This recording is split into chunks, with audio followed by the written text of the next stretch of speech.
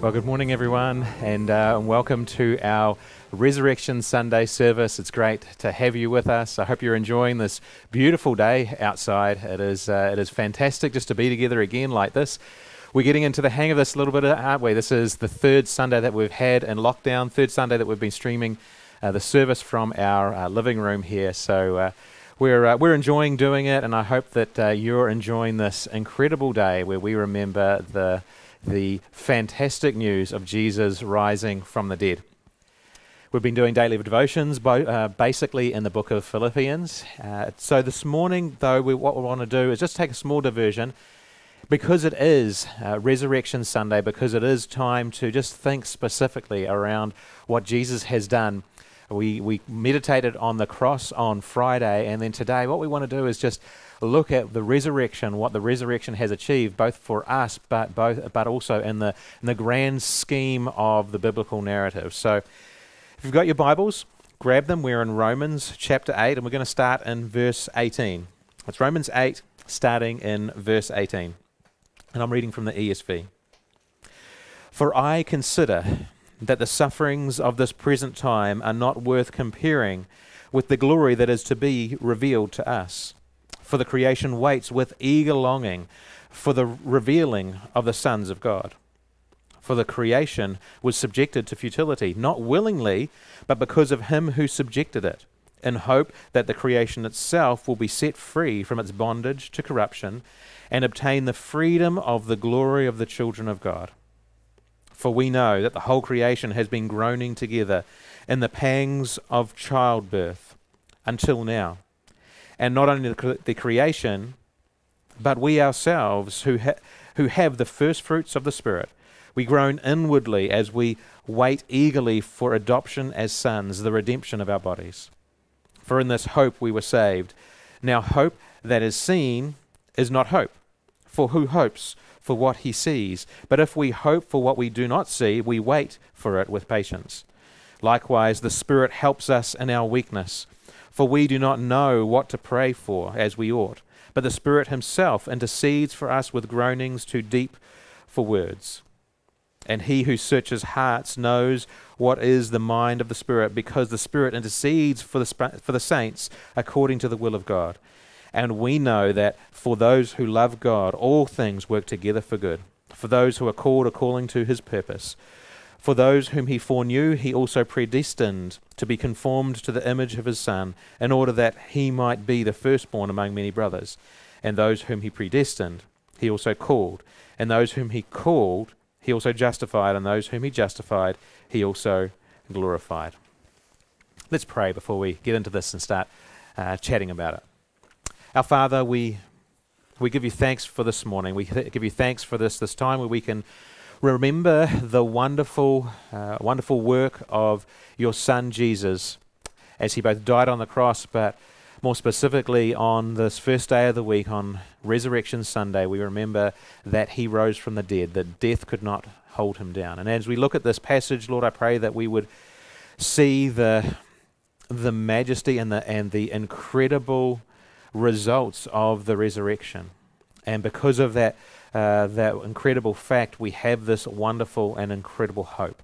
So we just ask that you would bless our time. I pray that you'd bless all of us as we listen and as we meditate. I pray that you would guard my mouth from error so that I wouldn't lead anyone astray. And I ask for your blessing in all these things in Jesus' name. Amen.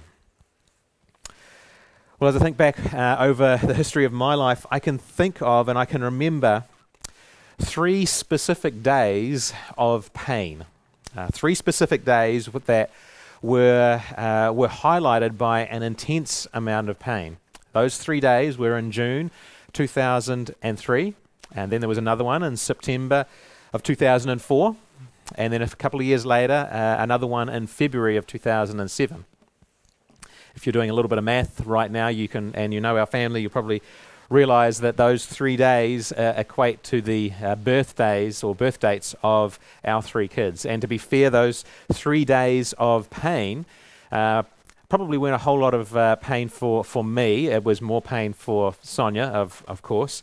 But I remember being there in the room and the experience that, I guess, in some ways, that shared experience of what is some, I guess, otherworldly pain. It was quite phenomenal. Again, it wasn't so much me. I do remember though Sonia holding my hand as some of the contractions happened, and she squeezing my hand with some superhuman strength at some points. I remember saying at one point, you can't believe how much my hand hurts at the moment, and then of course realizing how stupid that was to say right at that particular moment. But those 3 days of pain, they were painful, and yet on the other side of that pain was something that was glorious, something that was amazing, an incredible gift of life was given. And the pain, and of course I can't tell you firsthand, but I can tell you from what Sonia tells me, the pain quickly melted away, and it quickly faded from memory as this child was put into our hands, and we got to just enjoy that child and look at it and just and be amazed at what God had done there. And I think as we look at this passage in Romans 8, I think we're going to see, hopefully, by the end of this time, I think that we're going to be able to see and get a sense of the amazing hope that we have on the other side of the suffering in this life, on the other side of the pain, the sickness, all those things that are going on in this life. I hope we'll see some of the glory that is to come, and that glory all because of the resurrection of Jesus. So, let's have a look. What I want to do over the time here is just ask 4 questions. I'm going to ask 4 questions of this passage, and then hopefully that will start to give us a bit of a picture of this hope. And you can see on the screen behind me this hope that has been revealed in this passage. So the first question up is, what do we hope for? What do we hope for? And perhaps we can get that up on the screen there. What do we hope for? We often, on this earth, we often place our hope in all sorts of earthly things. We place our hope in our health. We place our hope in financial security. I know in the Western world, financial security is a big thing that we, I guess, place our hope in. Perhaps we place our hope in the government and the structures that the government is putting in place. And I guess in the current situation with the coronavirus just wiping its way around the world, health, financial security, and government systems all seem to be failing us to some degree. But this passage has a future glory that is to be revealed, this future hope that is yet to be revealed. And as a passage tells us, it's a future glory that is so glorious that the present sufferings aren't worth comparing to. That's in verse 18 there. So what do we hope for? We hope for a future glory that is so glorious that the present sufferings aren't worth comparing to it. So this future glory is something where all of the glory of heaven is going to be revealed to us. And then I realize that can kind of just sound like words coming out of a preacher's mouth, and sometimes words like the glory of heaven kind of roll out pretty easily. But clearly what Paul is talking about here is a glory that should be something that should excite us. Because when he compares it to the current sufferings that are going on, he makes a really interesting comparison. And think about where Paul was at. He was living in the 1st century, and the suffering that he was going through, and the Roman Church was going through, and Christianity in general was going through, some of those sufferings were pretty incredible, pretty intense. You know, there was the persecution to the point of imprisonment, sometimes death, definitely exclusion from the wider society. And in all of that, he says then, when he compares it to those, he then says it's not worth comparing. This is not like a pound for pound kind of comparison here. It's not there's X amount of negative stuff that's happening here, and then there's going to be the equivalent amount of positive to happen in the future in heaven. No, what he's saying is that this is just not worth comparing. we go to work, and hopefully we're able to get back to a normality of work pretty soon. But we go to work and we go through the toil of work, and then we get given what is hopefully a fair value of pay. There's a fair value there in terms of the work that we might call toil. Some of you enjoy your work. Some of you might call your work suffering. But there's an equivalent, hopefully, there's an equivalent pay that is given to you. I remember in my younger years, I spent a summer in the horse stables with a shovel in my hand. And my job was to shovel equine residue, you might say. That was my job, and it was, and to be fair, in the heat of summer doing that job, it really was. Well, I would have called it suffering, and yet the pay that I was given was probably pretty close to minimum wage in those days. The pay that I was given was, at least I thought at the time, equivalent enough for me to be able to go through those sufferings and then have some sort of reward at the end. But again, this idea, dollar for dollar, pound for pound, this is just not what Paul's talking about. He's saying that these sufferings that we are going through, sufferings that he was going through, the Roman church was going through, and the sufferings that we are going through here in the 21st century, they're nothing compared to the future weight of glory that is to come. There's no comparison there. It's not like our suffering is worth a weight of 10, for example, and that's just going to be taken away from us in the future glory. And it's not even that if we have a suffering with a weight of 10, that we're going to be given a future glory with a weight of 10. No, he's saying they're not worth comparing. If we've got a suffering with a weight of 10, whatever that is, then the future glory is 10 trillion.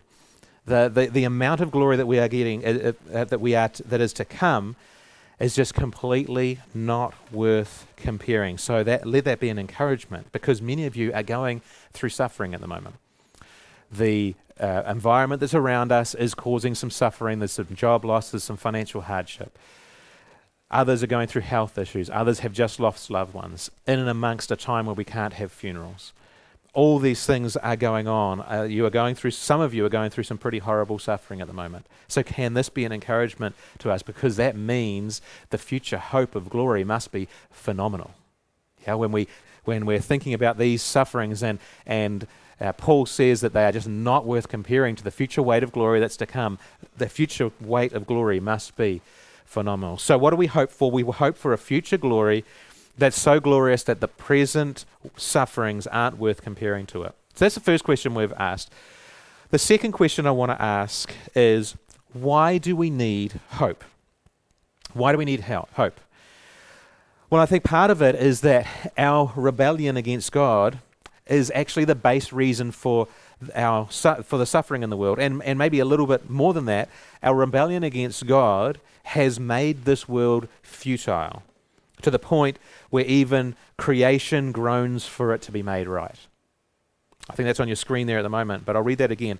Our rebellion against God has made this world futile, to the point where even creation groans for it to be made right. That word futile there, it means it's got kind of the idea of something losing its purpose. So creation, or the world, creation has lost its original purpose, and it groans for it to be made back to its original purpose and to regain its original purpose.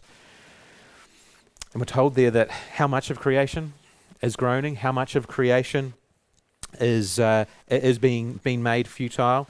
Well, verse 22 in the text there tells us that the whole of creation, all of us, all parts of the world, we might have thought in New Zealand and perhaps in the wider Western world that we might have been immune to some of this suffering. And then along came coronavirus. And then we realized that the suffering is all over the world. We think of probably one of the leading lights in the Western world, the United States, at the moment, their biggest city, New York, just absolutely being ravaged by this coronavirus. And to see the pictures of forklifts carrying dead bodies and putting them into the backs of trucks, refrigerated trucks, it's just something that would come out of a Hollywood movie, it would seem, rather than a simple news broadcasts. So this suffering, it is real. And so we are waiting for this redemption from futility. Interesting though, when we're talking about this question of why do we need hope, there's probably a question underneath that, a further question we need to ask, and that is, who was it that subjected this creation to futility? Who was it that created? And let's have a look at, and grab your Bibles again, let's go back to verse 20 and 21. And let's read it again. For creation was subjected to futility, not willingly, but because of him who subjected it. There we go. So there was someone who subjected this creation to futility. And that was and so it was done not willingly, but because of him who subjected it, in hope that the creation itself would be set free from bondage to corruption and obtain the freedom of the future glory of the glory of the children of God. So someone has subjected this creation to futility. Now, we know, if you're familiar with your Bible, if you're familiar with perhaps the Sunday school stories, you know when it happened that this creation was subjected to futility. It happened in Genesis 3, when the fall happened, what we call the fall. When Adam and Eve sinned, they ate the fruit that they were told not to eat, and the fall happened. So back then, if we're asking the question, so who was it that subjected the world to futility? We got three options. There's four people, but two of them are up here. Adam and Eve are up here, so we'll call it three. There's three options. We got Adam and Eve there. They're one actor in that narrative, in that original fall narrative. There's Satan in that narrative, and then there's God in that narrative. But these verses here tell us whoever it was that subjected the creation to this futility, they did it in hope that the creation itself would be set free from its bondage and obtain the freedom of the glory of the children of God. So we got to ask the question, who subjected it to futility with that hope in mind? Was it Adam and Eve?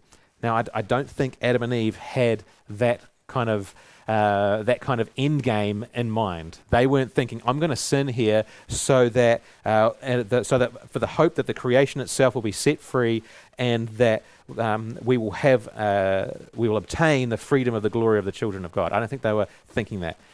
When we look at Satan, clearly he wasn't thinking that. He wasn't looking forward to a great time of glory in the future for the children of God. So clearly it was God. It was God who subjected the creation to futility. It was God who allowed creation to go into the stage, in Genesis 3, the stage of futility.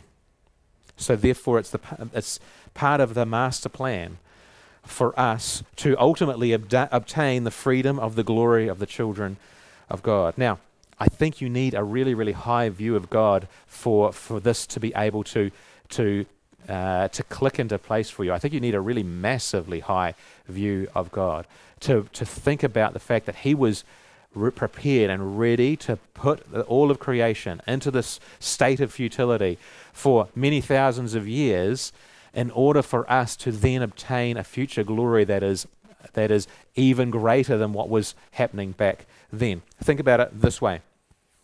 It seems that it was better for us to go into this state of fall and the state of futility and then obtain a future glory than it would have been for us to be like Adam and Eve and perhaps just stay in that sinless state and just walk through all of eternity in that sinless state, never knowing this futility that is happening at the moment. And God's master plan, and again we have to have a really high view of God and His ultimate sovereignty and His wisdom and His perfection in His master plan.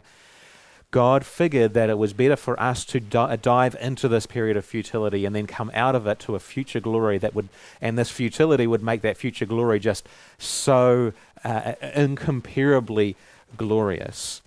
And so we look at this hope that we need because of this futility that God seems to have allowed us to go into and thought it best for us to go into. But it's interesting. Verse 23 then carries on and tells us that it's not just the creation that has been subjected to the futility, but we ourselves. Have a look at verse 3.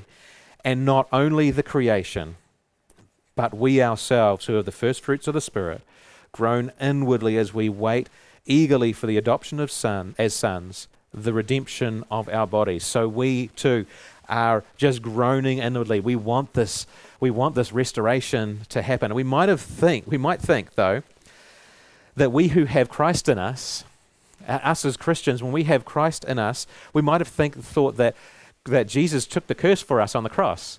And then so that this curse of creation here has been lifted from us. We might have thought that we were somehow above this futility, but it seems that verse 23 there says that we are still under the effects of the curse. We live in this period of futility. We live in this period where, yes, Jesus has accomplished it all on the cross, and he has accomplished our life in the Spirit by his resurrection, but everything is still not yet made right. We're still waiting for that. We're still groaning for that. It's interesting, if you are keeping an eye on social media at the present in this, after having a good few weeks of lockdown essentially around the world, social media is really turning, particularly the younger generation, everything just turning to proclamations of everything just being futile. And what is life worth? Why is life worth the living if this is what life is about? We can see how this world has put its hope in health. World has put its hope in financial security. This world has put its hope in just lifestyle and in being able to enjoy life. And when those things get taken away, suddenly this world doesn't have hope, and everything seems futile. So, why do we need hope? It's because our rebellion against God has made this world futile to the point where even creation groans for it to be made right. So that was the second question. Here's the third question I want to ask of our passage, and that is, how do we obtain this hope? How do we obtain this hope? I'm going to go back to verse 23, and it says, and not only the creation, but we ourselves, who have the first fruits of the Spirit, groan inwardly as we wait eagerly for adoption as sons, the redemption of our bodies. And then verse 24 goes on to say, for in this hope we were saved. So what we've got here, how do we obtain this hope? Well, we're groaning inwardly as we wait eagerly for the adoption of sons. And then it says something really interesting. It explains what that is, the redemption of our bodies. There it is. It's a little bit hidden, and the words are just a little bit using different phrases. But the redemption of our bodies is our resurrection. When we will be resurrected, just like Christ was, and we will share in the resurrection. How do we obtain this hope? For in verse 24, for in this hope we were saved. How do we obtain this hope? We obtain this hope in the resurrection. The very thing that we're celebrating today. On Resurrection Sunday, we obtain this hope through the resurrection. Jesus accomplished this great hope when he rose from the dead. It's been said many times, but the resurrection is the absolute linchpin for Christianity. If the resurrection didn't happen, then Christianity is an absolute farce. If the resurrection didn't happen, then we have no hope. But the resurrection did happen. Jesus did rise from the dead. And so, here we go. How do we obtain this hope? Jesus' resurrection is the only thing that we can hope in to be saved to this future glory. Jesus' resurrection is the only thing we can hope in to be saved to this future glory. You see, death and suffering, that used to be something bad. So death used to be a curse. Suffering used to be a curse, but for the Christian now, death is a gateway. Death is a gateway into eternal life. For the Christian, suffering is a purifying process where we become more and more like Christ, and it makes us turn us more and more towards the hope that we have. Interesting, I love the fact that in verse 22, Paul says that for we know that the whole creation has been groaning together in the pains of childbirth until now. I love the fact that he uses those words, birth pains. Notice that he doesn't use death throes. He's not saying the world is in its death throes. No, the world is in birth pains. Now that is a massive difference. Both are painful. But there is an incredible amount of difference in that, if you go into a hospital ward and you hear a scream, it makes a massive difference as to what ward you're in. For most of the hospitalists, a scream is something that's pretty terrible. But if you're in the birthing unit and you hear a scream, you realize that there's some pain going on there, but you realize something amazing is going to come out of that pain that is being endured there at the time. One is despair, the other one is hope. It's amazing that Paul uses the words birth pains and not death throes. I think we sometimes look at the world and what's happening around the world, and it can be our tendency to look at the world and think, oh, it's all going down the gurgler. This world is coming to an end. This world is being ruined, and this world it's all being wrapped up, and it feels like it's in its death throes. Paul says no, it's in its birth pains, which means we're just getting going. It means that what is to come is actually the beginning. We're not heading towards an end. We're heading towards a beginning, a new beginning. One is despair, the other is hope, and that hope is all because of Jesus' resurrection. That hope is all because of Jesus' resurrection. Now, so I guess we have to then ask that, because it's pretty easy just for those words to flow out of someone's mouth. The hope that we have is all because of Jesus' resurrection. We need to dig into that a little bit. How can we say this? How can we say that our hope is all because of Jesus' resurrection? Well, here we go. We can say that this hope is all because of Jesus' resurrection because Jesus rose from the dead and then ascended to heaven. Now, because we are united with Jesus, because we are united with Christ, we also will rise from the dead and ascend to heaven. That's the only reason that we have hope. Jesus' resurrection obtains it for both him, of that hope for him, and because we are united with him, it obtains it for us. Because when we die, we will rise from the dead and we will also ascend to heaven. The only reason that we will be able to stand in heaven before God and be admitted to heaven is not because we will be good enough. The Bible is clear that we're not going to be good enough. The only reason is that we're going to be able to point to Jesus and say, I'm with him. And that's the only reason that we will be admitted to heaven. For Colossians 1:27, we talked about this time last year a lot. Colossians 1:27 describes this. Paul says that this idea of Christ in you is the hope of glory. Can we see why that would be? That Christ in us, that because we are united with Christ, that's our only hope for the future glory. Jesus rose from the dead and ascended to heaven, and so we too will rise from the dead and ascend to heaven. Now, there is another side to that, though. There is another side to that.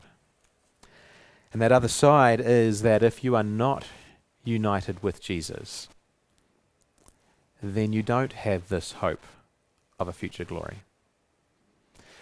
And what I mean by that is if you have not come to the place in your life where you have realized that you are a sinner before God and that you have no hope of this future glory of heaven and living with God in paradise forever because your sin has separated you from God. If you haven't come to the point of realizing that and realizing that you need to fall before Jesus and ask for his forgiveness, the forgiveness that he achieved on the cross, and we celebrated that 2 days ago on Good Friday. If you haven't come to that place and placed your faith in Jesus for the forgiveness of your sin, then you are not united with Jesus. You are not united with Christ. And so this future hope, it isn't yours. So can I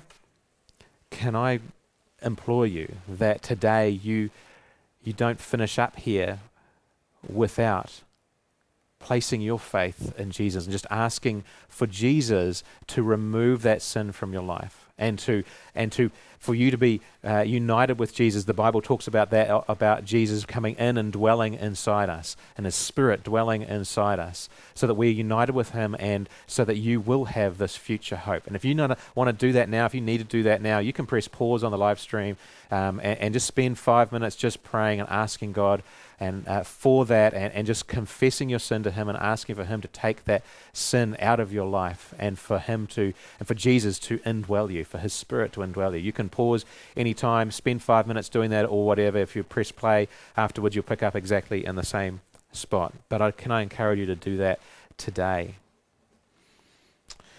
All right, so that's how we then obtain our hope. Jesus' resurrection is the only thing that we can hope in, to be saved to this future glory. So the fourth question, the last question here, is what does this hope give us? What does it mean for us? What does it mean for us? And even as we ask this question, I'm going to see if Jack can put the text number up on the top of the screen just in a moment. And so you can feel free if you like. We are going to have the Q&A time, so you can text your questions through to that number there. We will open the chat for questions as well, but you might want to use the text number. If the chat gets a little bit unruly, if there's a whole lot of visitors, then we might just have to close that down quickly again. But the text number hopefully is there pretty soon. So the fourth question, though, we want to ask. So remember these the three questions that we've asked. What do we hope for? Why do we need hope?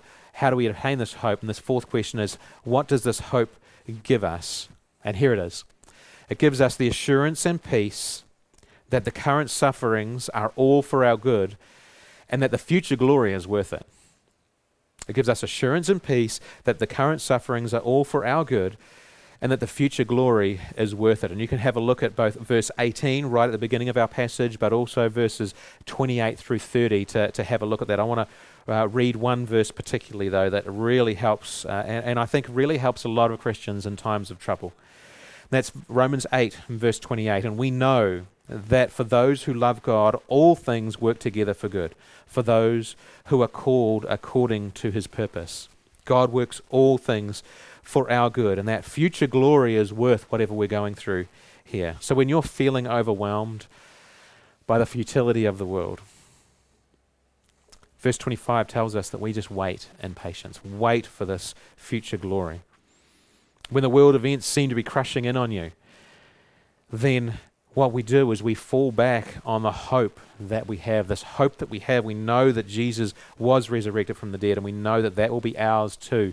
And we have this future hope.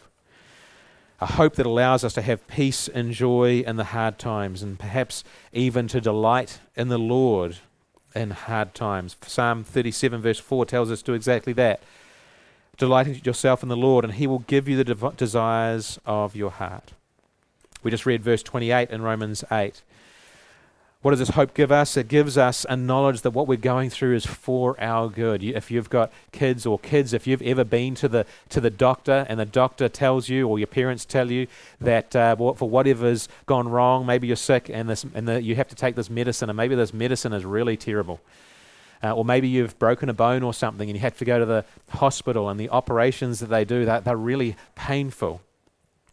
But we trust our parents, we trust the doctors, we know that these medicines or these operations that they're doing, they're for our good, and we also know that what God is doing in our lives is for our good. So let's not waste what God is taking us through at the moment.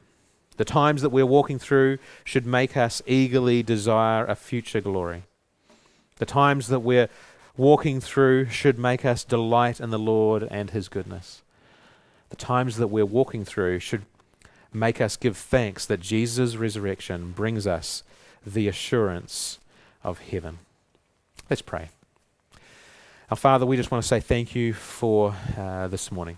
We thank you that you have accomplished so much in those 3 days, from dying on the cross on what we remember as Good Friday, through to being resurrected again on the first day of the week, on Sunday, on Resurrection Sunday. We thank you that we can celebrate that today. We thank you that resurrection that you achieved, the resurrection that you achieved, then gives us this amazing future hope of glory, a future hope that we just can't wrap our minds around at the moment. And so we just thank you and we praise you that you have got such a a fantastic plan, Father. We trust you that your plan is good. We trust you that you are working all these things together for our good. And we trust you that this future glory will make all these things that have gone on in our lives, they will just fade off into the background, like birth pains just fading into a distant memory when we see the glory that has been birthed out of these birth pains.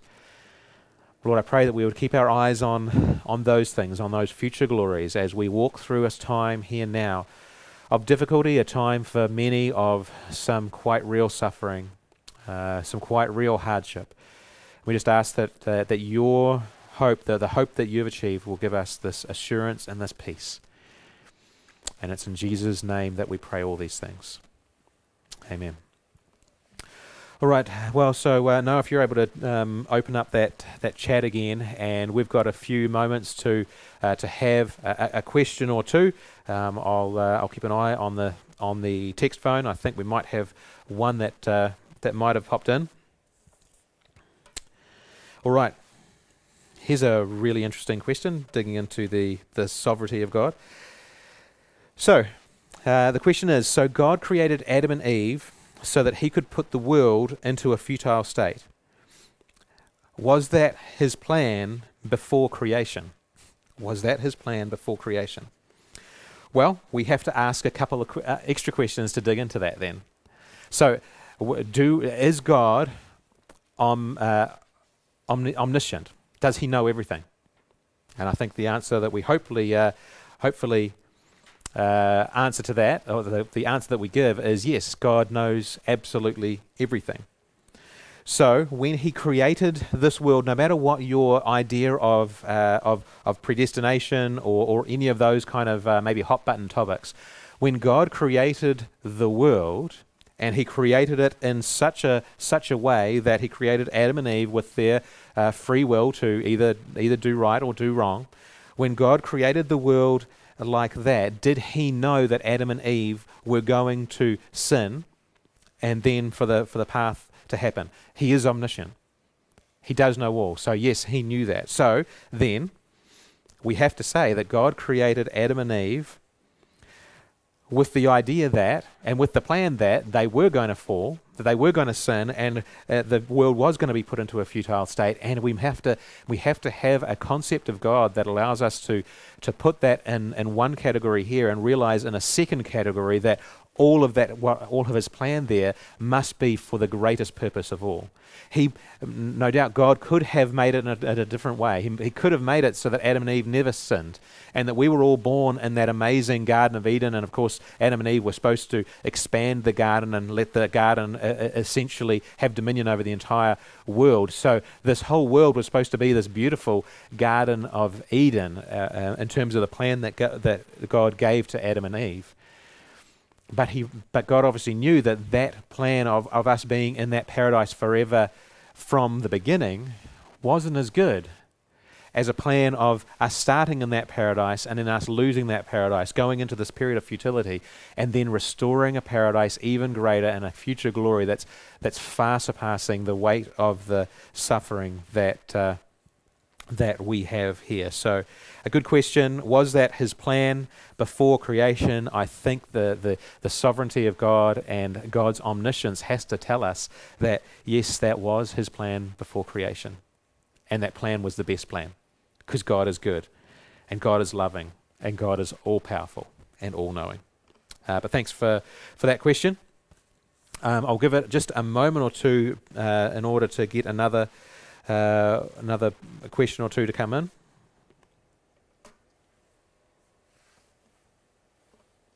All right, so we've got a question there. And just saying, didn't the fall happen because of Adam and Eve's free will rather than God's plan for it to happen? They could have chosen to obey God. Good question, good point. And in terms of that idea of free will, which is another hot button topic that we're probably not going to dig into all the layers of, but I would say that Adam and Eve absolutely had free will, probably unlike any other human being that ever followed, because Adam and Eve had an unfallen nature. They had a perfect nature, and they had an unstained nature. We all have a fallen nature. And so while we have the ability to choose one thing or another, we know that we are going to sin. There's almost no, I guess in one sense, there's no choice in that, because our nature just means that we will sin. But Adam and Eve were different. So could they have chosen to obey God? And the answer is yes. They could have chosen to obey God. Absolutely. And yet, again, no matter what your idea of predestination or the likes is, God created Adam and Eve knowing that in their free will, they would choose to disobey. And so we have this idea that both Adam and Eve chose to do it, but yet God knew that they were going to do it, and it was his plan for this then to happen all through it. Can I give you an analogy that might help when we're thinking about this idea of the idea that that Adam and Eve or humanity chooses, but God is still sovereign? I think it was John Frame that gave this analogy initially, and I'm going to struggle with my Shakespearean literature here. Sorry if I mess it up. The characters in the play Othello, the Shakespearean play Othello, there is a character there who commits a murder. I believe he commits a murder, and he murders the king. And I'm struggling to remember that guy's name. Perhaps the name of the character was Duncan. But let's, for the sake of the argument, let's call him Duncan. Now, Duncan, what he did in this play Othello, he murdered the king. Maybe the king's name was Duncan. Anyway, Duncan murdered the king. And so what happened in that play is that a murder happened, and so the question we have to ask is should Duncan be held responsible for that murder? And the answer is absolutely. In the setting of Othello, in the narrative of that play, he committed a murder, and so he should be held responsible. Now, but there's a bigger question: who authored the play? Well, Shakespeare authored the play, didn't he?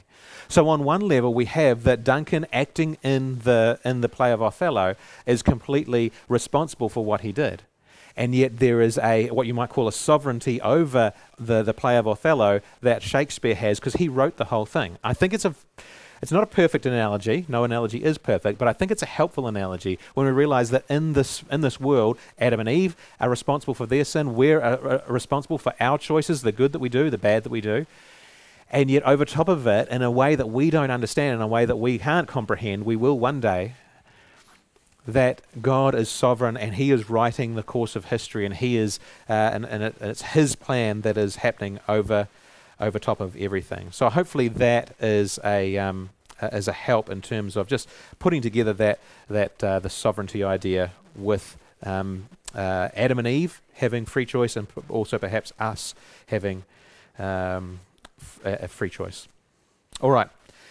Now, one last question before we go into a time of communion. One last question. Some are feeling a loss of identity away from work. Any tips for realigning our identity in Christ? Well, I think you've kind of hit the nail on the head there to a point. This loss that we are feeling from being away from work, or being away from even social circles, or being away from spheres of influence, oftentimes, we sometimes start to feel a loss of identity.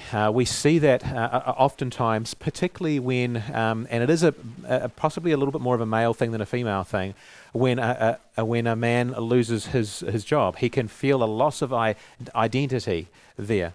And so what that underlies, though, is perhaps what the Bible calls an idol of the heart. And what we need to be, how do we need to realign there, or how can we realign? We need to realign and just be conscious of the idea, and be recommitting ourselves daily that there is nothing that matters in this world compared to is an important word, compared to our life in Christ. Okay, so there's nothing that's important in this world compared to our life in Christ. There are important things in this world. Family is important, work is important. All these things are important, but nothing that compares to our life in Christ. And so daily we need to be spending time just coming back to our relationship with Jesus, spending time with him, and realizing that the world can do what it wants. The world could even take this life from me in terms of murder or whatever it might be, but I have Christ. And that is all that ultimately matters. And because I have a hope, I have a future hope that is incomparable to anything in this world. And so there is an incomparability between, and I'm not sure if that's a word, sorry, but there's an incomparability between the current sufferings and the future glory. There's also no comparison between the current good things like work, family, all these things that we enjoy. There's no comparison between those good things and the future hope that we enjoy. So I think that we just need to continue to put our minds back on Christ and realize that he is everything that we need, and he is everything that he is sufficient in our life, both in our personal life and also because of the future that we have in Christ. Sorry, I hope that was helpful. I hope you've enjoyed this morning. What we're going to do, I'm just going to pray to finish up, and we've got another song that you can just listen to along the way. It's a little bit more upbeat, and I hope you enjoy that as well. But let's pray first.